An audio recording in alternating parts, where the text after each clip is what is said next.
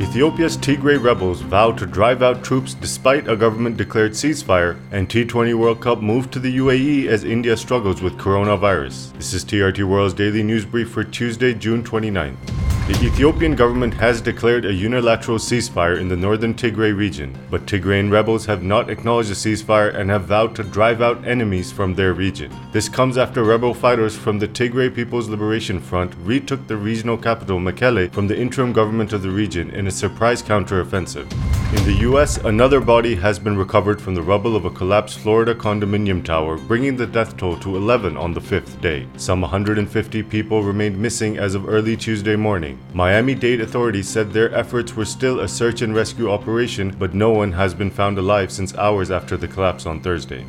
Pro-Iranian militias exchanged fire with U.S. troops in eastern Syria on Monday. The escalation followed deadly U.S. airstrikes in Iraq and Syria the previous night. U.S. airstrikes were the second such deadly raid on pro-Iran targets since President Joe Biden took office.